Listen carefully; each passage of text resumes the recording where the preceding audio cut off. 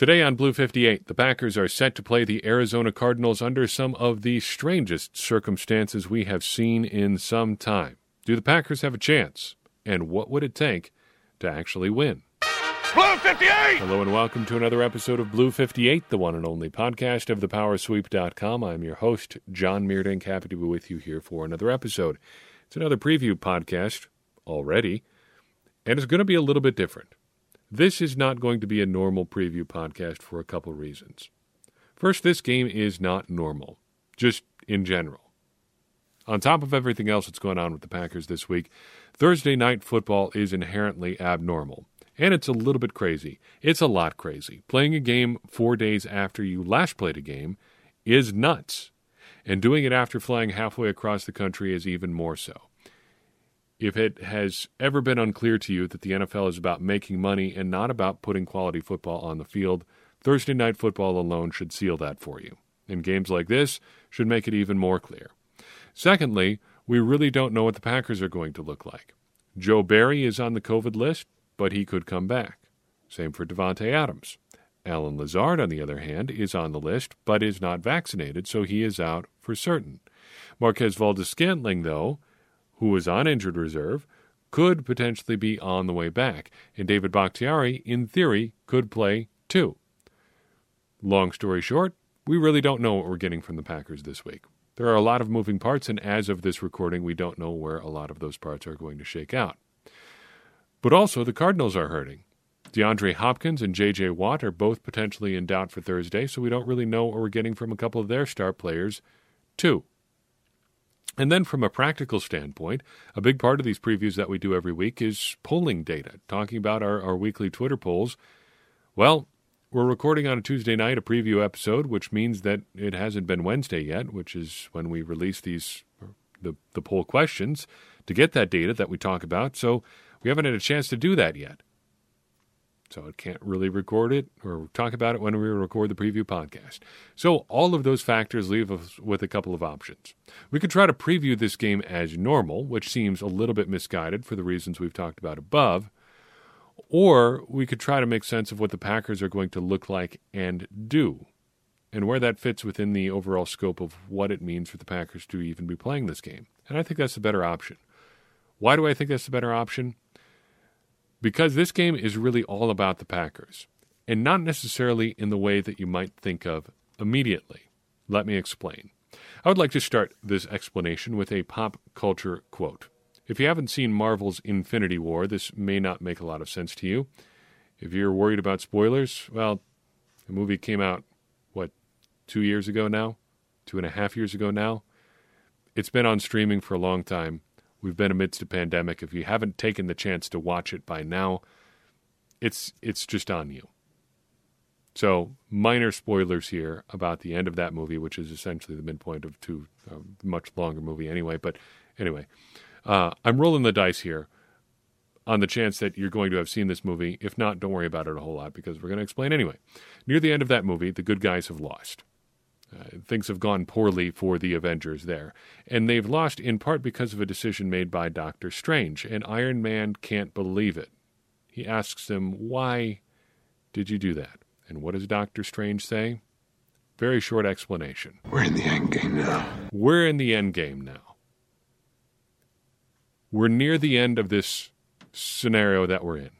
I did what I did because I'm looking to set myself up for the end game. He's playing the longer game than Iron Man is. Tony Stark is short-sighted as a character. In fact, the entire MCU could really be called Problems Created by Tony Stark Being Short-Sighted. There's an entirely different podcast in there that we could run down all the poor decisions that character makes and how it affects everybody around him in profoundly negative ways, and he never seems to learn from it. But I'm digressing here a little bit. But this idea of being in the end game is why I think this game is about the Packers. And really, what about this game matters to the Packers? The end game. The Packers are in the end game, or rather, they need to be preparing for the end game conditions of their season.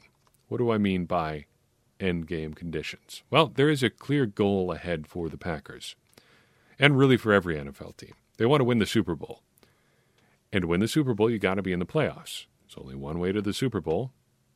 Make the playoffs. And the Packers need to be positioning for the playoffs. I don't know if you've looked up recently, but we are almost halfway through the schedule already. I was looking at Pro Football Reference as we were preparing this episode. That schedule of results or of, opponents and results for the Packers is already pretty well filled out. And the Packers need to be positioning for the playoffs, given that this season is nearly half over already. And we already know a lot about how that positioning is going to shake out. There are two key facts at play here. First, the Packers have a very difficult schedule the rest of the way. We've talked a lot about who they're going to face over the next month. There are some tough teams ahead. And secondly, just as one example among several in the NFC, the Buccaneers, also at 6-1, have a very easy schedule ahead. This leads me to believe that it's going to be hard for the Packers to get the top seed in the NFC. That is obviously the optimal situation for them in the playoffs. But if they can't get that, what is the next most important thing? The next most important thing is kind of a twofold reality. First, making sure you get to the playoffs. And secondly, make sure you're in great shape when you get there. Point one is basically in hand for the Packers already. The easiest way to get to the playoffs is winning your division. And the Packers are currently winning their division pretty handily. They are 6-1, and nobody else in the NFC North is above 500. Another NFC North title feels like a pretty safe bet at this point. So then point two, making sure you're in great shape when you get to the playoffs. What do we know about the Packers right now? They are beat to heck. Even if they weren't having problems with COVID, they'd be in rough shape. This is something we've talked about again and again and again and again over our time together over the last few weeks. The Packers are playing pretty shorthanded right now. But as we've also been saying for weeks, the point is not to be in great shape here in late October. The point is to peak later. The point is to be in peak condition in the playoffs. And being in peak condition is not just about having people available. It's being able to utilize those pieces appropriately, to get them in the right positions, to allow them to make the right plays, to be playing your best football with your best players at the most important time. That is what the Packers are working toward, in hopes that they're going to be at their best when the playoffs roll around. So that brings us to this game. In light of those end game conditions, Dr. Strange says we're in the end game. What does that mean for us? In light of those conditions, what should the Packers do in this one? I don't think you ever really want to punt on a game, but let's be clear about something heading into this one. The Packers are behind the 8 ball. They are shorthanded. And if they win, it's going to be because they pulled off an upset.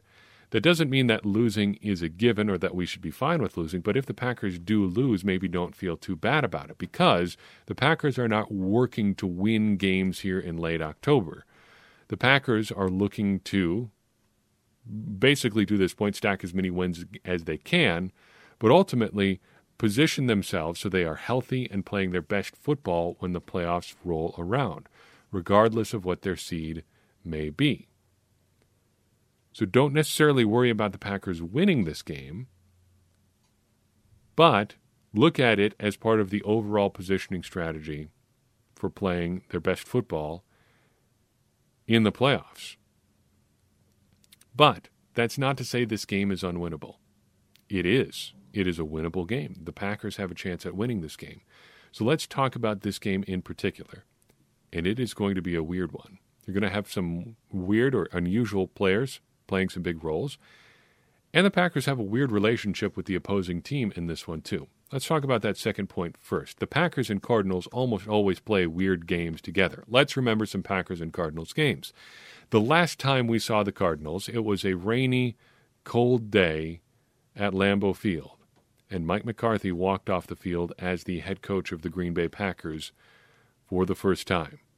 Arizona upset the Packers in Green Bay. That was it for Mike McCarthy. The time before that was something you've probably heard about a lot this week, the 2015 playoffs. You had Jeff Janis catching a couple of Hail Mary-type passes from Aaron Rodgers, as Rodgers led a comeback with Janis and Jared Abbrederis, and then Well, he never got a chance to touch the ball in overtime as the Cardinals win 26-20 in overtime. The time before that was the Cardinals working over the Packers in the 2015 regular season, another game that was made weirder by injury. Josh Sitton started at left tackle that day, turned out to have not been a good idea. Cardinals win 38-8. Then, these two teams played a relatively normal game in 2012. I say relatively because it's really only relatively normal compared to other Packers-Cardinals games. 31-17 Packers win that day. Still pretty weird, though. Aaron Rodgers only completes 14 passes but throws 4 touchdown passes. Only just over 200 passing yards, though, and about a third of his passing yards came on a 72-yard touchdown to Tom Crabtree late in the game. Strange. And then the time before that, so we are, 5 Cardinals games deep at this point, there was the 51-45 playoff showdown that ended with the Aaron Rodgers strip sack, face mask, no call. A game the Packers could have won on virtually the preceding play had Aaron Rodgers not slightly overthrown Greg Jennings. But that is a discussion for a different day. Point is, though, that they tend to have weird games, and this is another weird one. But returning to our first point there, you're going to have some unusual players in unusual roles. We should talk about the Packers. Since, as I said at the top, this game is all about the Packers, let's talk about the Packers, especially the ones that are in a bit of a different position than usual. First of those players is not a player, it's a coach. It's Jerry Gray. Because if Joe Barry doesn't go as the defensive coordinator, Jerry Gray is probably getting the call sheet. He's probably going to be the one running the defense. Currently, he's the Packers defensive backs coach and passing game coordinator, but you may know, since we've mentioned it multiple times on this here podcast, that he is a former defensive coordinator. He has coordinated a top 10 scoring defense 3 times in his career. He's currently a holdover from Mike Pettin. But he's probably as good a one-game defensive coordinator candidate as you're going to get. He'll have all the I's dotted and T's crossed if he is indeed called upon to coordinate the Packers' defense on Thursday. Interesting. Interesting that he's going to get a crack at this, and interesting that somebody who actually interviewed for the defensive coordinator position, or was at least considered, is actually going to get a chance to, coordinate the defense. Secondly, we should talk about the Packers' receivers. And this is where the parallels to that 2015 game actually do get kind of funny. Because you look at the top guy this year, who is out because of a pandemic, you've got Davante Adams. But the top guy that year was Jordy Nelson, who was out because of an ACL tear. There was a number 2 receiver back in 2015 who was banged up then, and it was, surprise, surprise, Davante Adams. He had a rough 2015, was coming on a little bit down the stretch, and then hurt his ankle in the wild card round and didn't end up playing against the Cardinals in the divisional round. The number 2 guy now, who's a bit banged up, Marquez Valdes-Scantling. You know the deal there, hamstring issues, and if it was up to me, I probably would hold him out of this game because, speaking about the end game, having your best deep threat healthy for the playoffs is a heck of a lot more important than having him healthy for a random Thursday night game in October. 2015, we saw a reliable veteran who had to step up to the plate. That was James Jones, whose 2015 season should be absolutely legendary, returning to the Packers out of the blue. 50 catches, 890 yards, and 8 touchdowns, averaging 17.8 yards per catch, the best mark of his career at age 31. I actually wondered how many people have had the best yards per catch number of their career at age 31. I wasn't really able to find a hard and fast number there, but I did find that only 8 players in NFL history have averaged 17.8 yards per catch or better in a season on 50 or more catches in the history of the league. A couple guys have done it multiple times, but James Jones is really the only person to do it recently. He's one of only 2 players, including Terry Glenn when he was with the Dallas Cowboys, to do it in the 21st century. Pretty rare air there, Mr. Hoodie. What about the reliable veteran who's going to have to step up now, then? That's Randall Cobb. And that's a hilarious twist because he was a fairly young gun back in 2015, and he was knocked out of that 2015 game with an injury caused by a mic pack slamming into his ribs during that game because he was supposed to be mic'd up for that game and was and was injured as a result. What about role players playing big roles back then? Well, you had Jeff Janis and Jared Aberdare. Going to throw one more name in there for you at tight end, Justin Perillo. Remember big old number 80? Well, you do now. What about now? We've got some role players who are going to be playing some bigger roles. Who are those guys? It was a long way of getting there, but this is what I really wanted to talk about in this segment of the podcast. Some role players are going to be playing some bigger roles. What do we make of those guys, and who are they? First, we've got to talk about Equanimeous St. Brown. I think he's been playing really solid football lately. He's probably the second wide receiver for the Packers if Marquez Valdes-Scantling cannot go. He'll be one of the two starters with Cobb, and it's going to be a big step up for him because although he has been playing pretty well recently, he's only been playing barely into the double-digit snaps each of the last 4 weeks. Now, that is a fairly decent chunk of snaps for a guy who has been basically a role player to this point of the season. I wish he hadn't been robbed of that touchdown catch against the Bears, but, other than that and other than the end around that he ran this past week, it's been pretty small. It's a small role for Equanimeous St. Brown. So, can he elevate when the Packers need him? Speaking of elevations, we're going to talk about Amari Rodgers potentially elevating his game here too, because he's going to have opportunities this week, the likes of which he hasn't really seen so far this year. He's been in the single digits in snaps every week since week 1. 15 he played in week 1 and has never cracked above 10, into double digits since then. It's time to see what he can do, because if not now, when? If you're not going to get Amari Rodgers involved in the offense in a week where you barely have any healthy receivers, when is it going to happen in his rookie year? It's time to get creative and get him into a bigger role. He's probably, just as a matter of practicality, going to need to take some of the jet sweep snaps that would normally go to Aaron Jones, because Jones is going to be busy today, and we'll explain why here in a second. The third receiver who's going to be playing a bigger role this week is Malik Taylor. He himself is coming just now back from the COVID-19 reserve list, but unfortunately there's really no easing him back into the lineup because the Packers need him on special teams and on offense. No worries, you say. Malik Taylor has done it before on offense. The Packers have turned to him before to play a significant number of snaps there. Yes, that is true. However, he's never really produced even in a fairly big role in the past. He has never had more than 2 catches in an NFL game. And the only time he's ever been targeted with more than 2 passes in an NFL game was in week 1 of this year. He had 3 targets. But the Packers need him because outside of Marquez Valdes-Scantling, he's their only real player who can be considered a deep threat. And he might get a couple of deep shots in this game. You never know. Finally, Juwann Winfree. The Packers like him a lot, and I think it's easy to see why. Another big-bodied guy. Look, hey, time to get a shot? Here's a written invitation. Make us proud.